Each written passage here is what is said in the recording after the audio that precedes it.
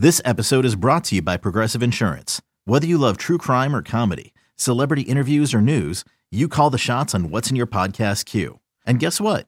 Now you can call them on your auto insurance too with the Name Your Price tool from Progressive. It works just the way it sounds. You tell Progressive how much you want to pay for car insurance, and they'll show you coverage options that fit your budget. Get your quote today at Progressive.com to join the over 28 million drivers who trust Progressive. Progressive Casualty Insurance Company and Affiliates. Price and coverage match limited by state law. You could spend the weekend doing the same old whatever, or you could conquer the weekend in the all-new Hyundai Santa Fe. Visit HyundaiUSA.com for more details. Hyundai, there's joy in every journey. But I still go back to sitting in a room with Jerry in 2018 and 2019, excuse me. And he went through all the players and he talked about the windows. And we are still in this window. And because he really tied it to Cal and JP and Kelnick, and Julio was on the front end of that. And he talked about this window that we're squarely now in. I said last year, hey, we're on the front end of this window. We weren't even supposed to be that competitive yet. And then and the year before kind of abolished that paradigm. Well, now we're getting into that window. We are in that window. And squarely in that window. Yes. And so now you need to add the logs to the fire. You have to continue to stack the logs on the fire, or you're going to find yourself non-competitive, and then you're going to be wasting a lot of this this young talent. The other thing that I think about is they have a ton of young position players coming.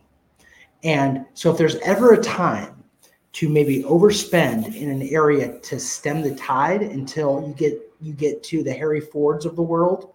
Yeah. And all these other players that they've drafted really well. If you talk about draft experts, and we're not draft experts, and nobody who does these podcasts or talks on the radio is draft experts. But when you hear people who care and are very knowledgeable about the draft, by all accounts, the Mariners have killed the last two drafts they've been in. Absolutely just murdered the last two drafts they're in. You should see the fruits of that in 2 years. So you have to stem the tide. And how do you do that? You have to buy it. You just have to buy it. You have to.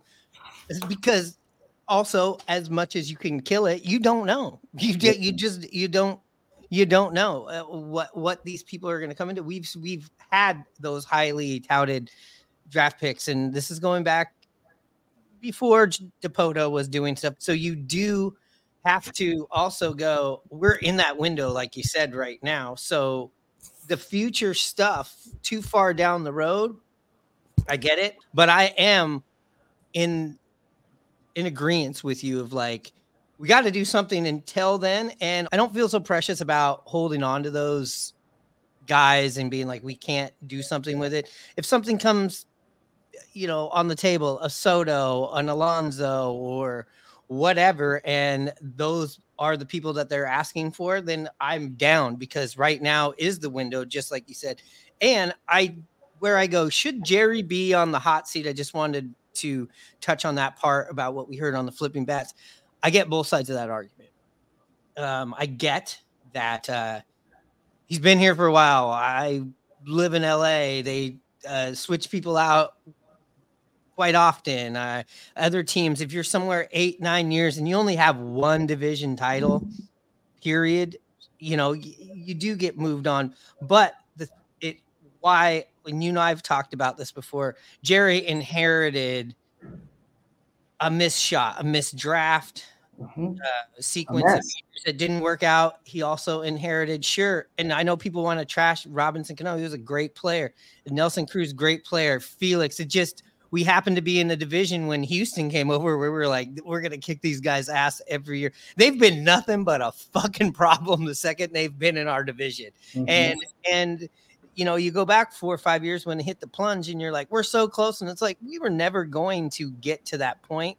So I feel now, if you want to judge Jerry, if you want to judge Scott, and you want to judge whether they should go, whether you bring them back or where the blame goes, you can start judging them now, maybe going back 2 years, but you can't you can't sit there and be like, they've been here since 2016, because I feel like everything after the COVID season, which was ultimately made this whole transition a little bit easier, because we didn't have to sit through 162 games of what we sat through in 2019. And then we saw 2021 get it going, very reminiscent of the 2011 Seahawks and 12 Seahawks.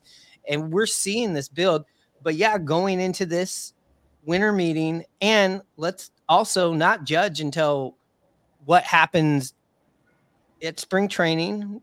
In the preseason, we know a lot of rumblings and things can happen, and let's give them until the All-Star break. But I also can be upset about what the opening day roster looks like. Yeah. But ultimately, I think the thumbs up, the thumbs down gladiator bullshit, we have to wait a little bit longer, but definitely it's on the table. It's on the table, but I'm hoping, and I am optimistic about this, but also with what they said here on the video, it all comes back to ownership. What's the allowance? Yeah, no, I agree with you. And I said this, I was talking about this last week. I think I even tweeted it, which is I am fully willing to wait until the cake is baked. But right now, let me read what you said. You said, because we are screen recording these things. I'm putting these up here. Here we go. You go. Let me read your tweet.